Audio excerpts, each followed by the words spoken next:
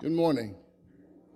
My name is Spencer Brose. I'm the lead pastor here at St. Stephen's Church, and it is a blessing to be here with you as we indeed worship on this first Sunday of Lent, as we continue on this path that we began Wednesday night, and it goes all the way through the cross to the empty tomb on Easter Sunday. This year, as we approach the idea of the season of Lent, we are taking a little bit of a different view.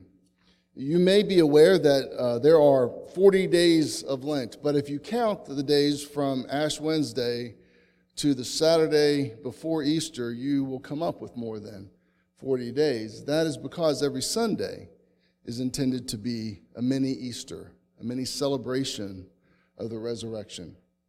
So this season, we're going to take a look at the post-resurrection stories in Scripture.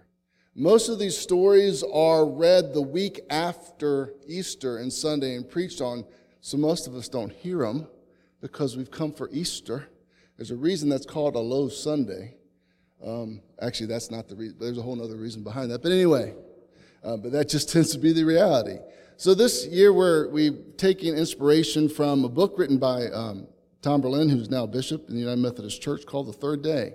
And to look at those moments as his disciples encountered him in the resurrection, after the resurrection, and how the resurrection continues to change and transform lives as it did theirs.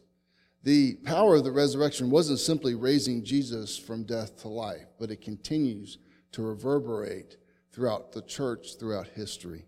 So today we're going to take a look at that. And the first scripture is not one that comes on the Sunday after Easter. It actually is an Easter morning scripture, and it typically is my Easter sunrise scripture, so I'm going to have to find something different for this year. But this is from John chapter 20, beginning at verse 11. And this is after the crucifixion. This is the morning of the resurrection. But Mary stood weeping outside the tomb. As she wept, she bent over to look into the tomb. And she saw two angels in white sitting where the body of Jesus had been lying, one at the head and the other at the feet. They said to her, "Woman, why are you weeping?" And she said to them, "They have taken away my Lord, and I do not know where they have laid him." When she had said this, she turned around and saw Jesus standing there, but she did not know that it was Jesus. Jesus said to her, "Woman, why are you weeping? Whom are you looking for?"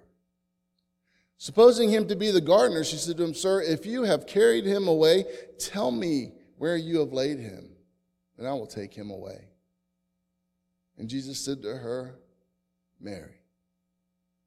She turned and said to him in Hebrew, "Rabboni," which means teacher. Jesus said to her, "Do not hold on to me, because I have not yet ascended to the Father, but go to my brothers and say to them, I am ascending to my Father and your Father, to my God and your God."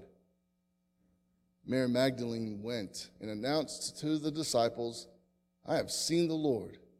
And she told them that he had said these things to her. This is the word of God for us, the people of God. Thanks be to God.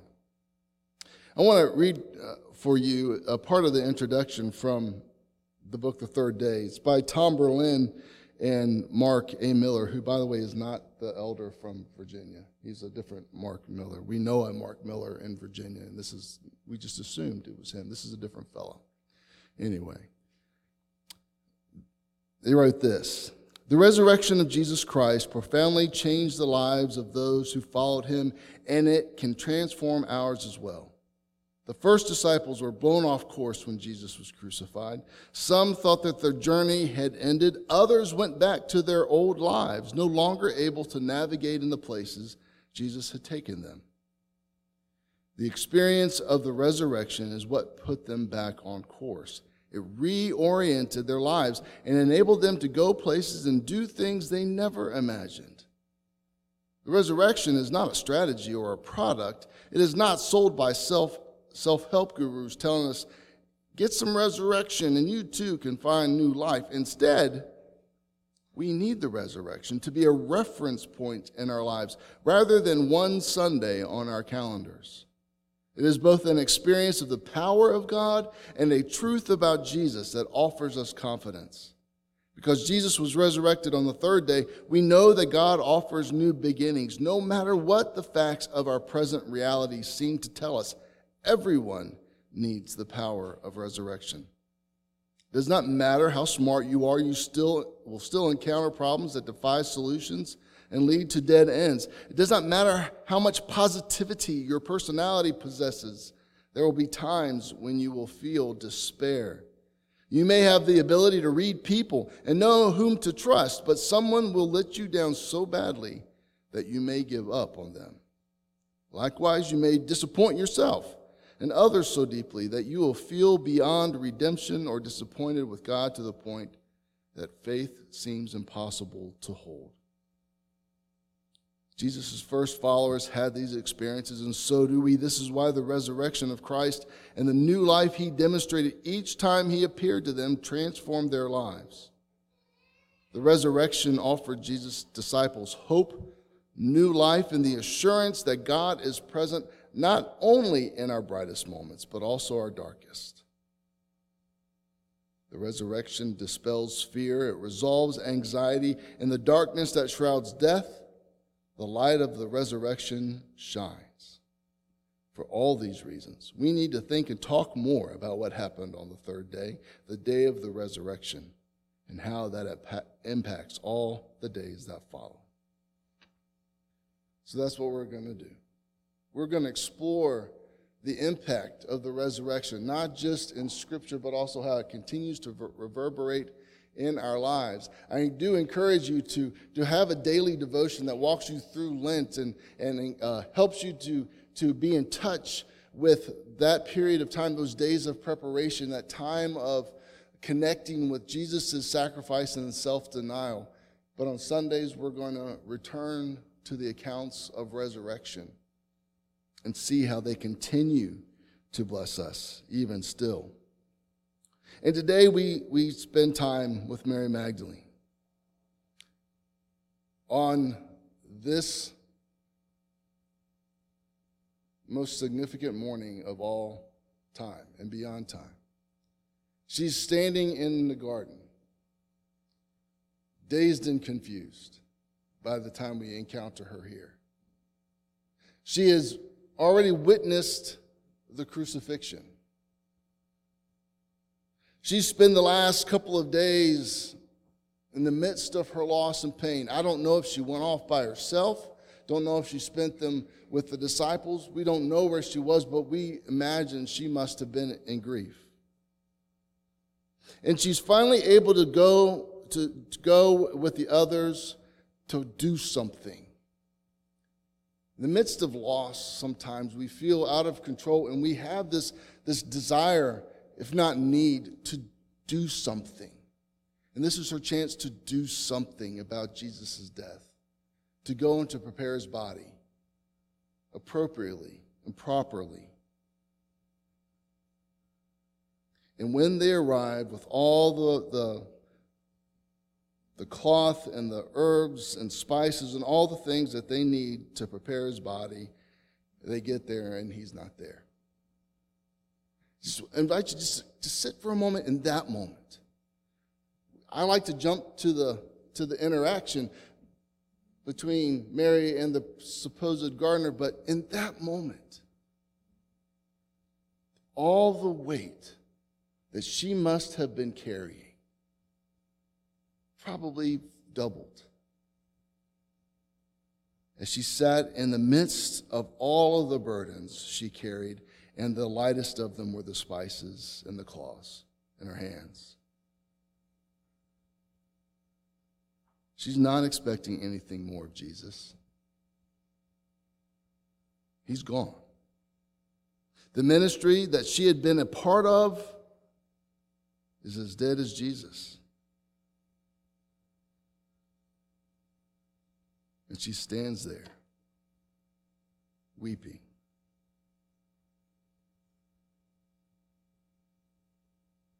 The last 2 days, this moment has been the only thing holding her together, I imagine. If I can just make it to Sunday. If I can just get to the tomb. To tell him goodbye. To prepare him properly. To show my love for him one last time.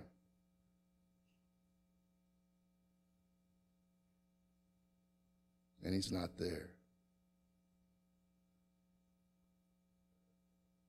In the book, Bishop Berlin walks us through some of the burdens she may have carried, and I want to walk us through those a little bit this morning as well. She carried the burden of trauma. The word gets used a lot, and sometimes it may be too much. But in this instance, she saw not only the results of Jesus' torture, which were brutal, but she was a witness to the crucifixion, which was worse. And without getting into all of it too deeply, nailing his wrists and feet to the cross may have been the least of his pain and of the trauma that she witnessed. During 2021, as we were trying to figure out life and ministry after the initial year of COVID, I learned some things as a pastor that helped me to understand not only what I was experiencing, but many of my colleagues and also people in many different walks of life.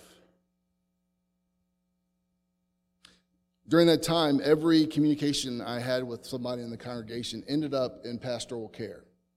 We could have been talking about the videos that we were putting together for Sunday. It could have been talking about who's talked to who and making sure so-and-so is doing okay. It could have been anything about checking on the weather. It doesn't matter. We ended up talking about how that person was in the midst of all of the changes all around us. And I had not been fully aware of the weight of all of that until somebody gave me a phrase.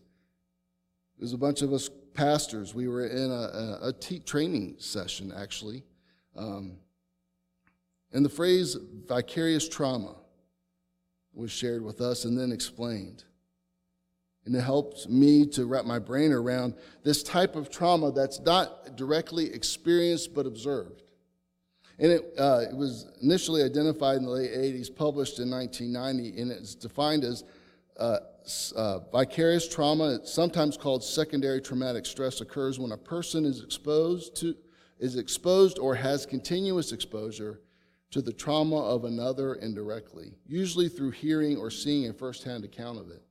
As a result, the person's worldview may shift, and they may experience mental health symptoms that can negatively impact their life and their work. This was initially identified among mental health care workers. This is also the same type of stress endured by those who care for loved ones with chronic or terminal illnesses. And I don't compare the suffering of most of us during COVID to the suffering of Jesus. However, it would not be a stretch to say that Mary Magdalene was traumatized by witnessing Jesus' brutal treatment and execution. She carried trauma as a burden. She also had to carry grief. You've probably heard these questions when there's been a death of a loved one around, and probably you've spoken it too. Something like, how do people endure such loss without Jesus in their lives? What do people do without the hope of heaven? Imagining somebody like that. Think of Mary Magdalene. She was that person. To her, Jesus wasn't resurrected yet. The only hope of resurrection was this idea of Sheol, a wandering, shadowed existence in the afterlife. It was no life, it just was an existence. She only had loss in that moment. Loss without hope, loss without a way forward, loss without anything that would come close to filling the emptiness that she carried. Trauma and grief were weights, burdens Mary Magdalene carried. And it's also likely that she carried the weight of anxiety. Would the literal demons of her past return? We don't know a lot about Mary Magdalene. Her story gets folded in with the Mary of Mary and Martha. It gets folded in with the story of the woman who was caught in adultery. We overlap these images sometimes in our mind, but we only know a little bit about her past from Luke chapter 8, saying, "Soon afterwards, Jesus went on through one town and village after another, proclaiming and bringing the good news of the kingdom of God. The 12 were with him, as well as some women who had been cured of evil spirits and infirmities. Mary, called Magdalene, from whom 7 demons had gone out." That's what we know about her backstory, really, of her story at all. We don't have any specifics about the demons, know how long she endured them, how they revealed themselves, how she lived, what she was doing, but we can imagine that she was ostracized and alone, set apart from the community, maybe even from friends and family, and ritually unclean and unable to participate in the rites and rituals of her faith. And she had to wonder, with Jesus gone, would those demons return? Would that existence come back?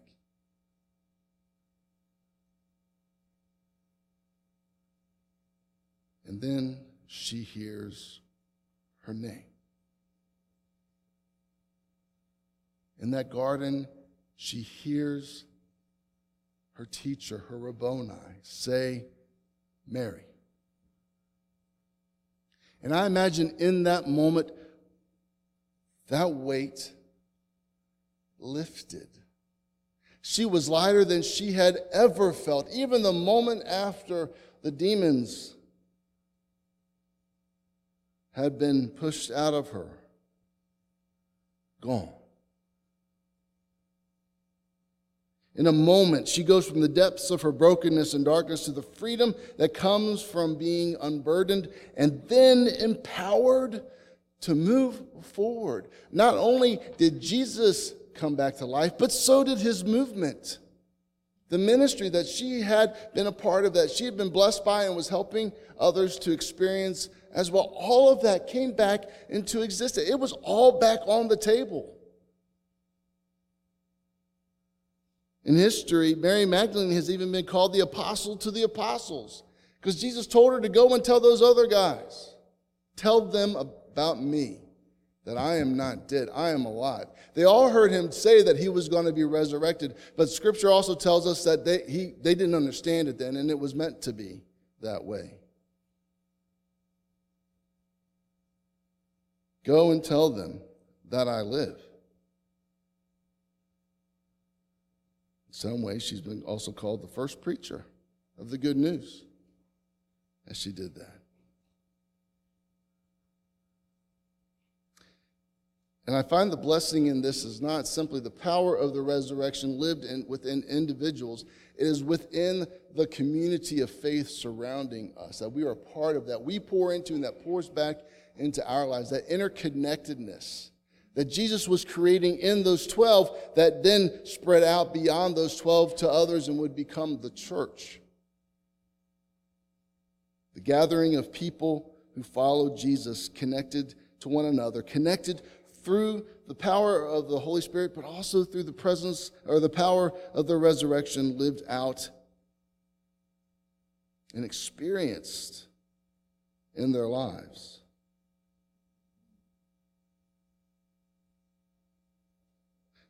We see this still play out in the world. And we are called to be those who speak to it as well.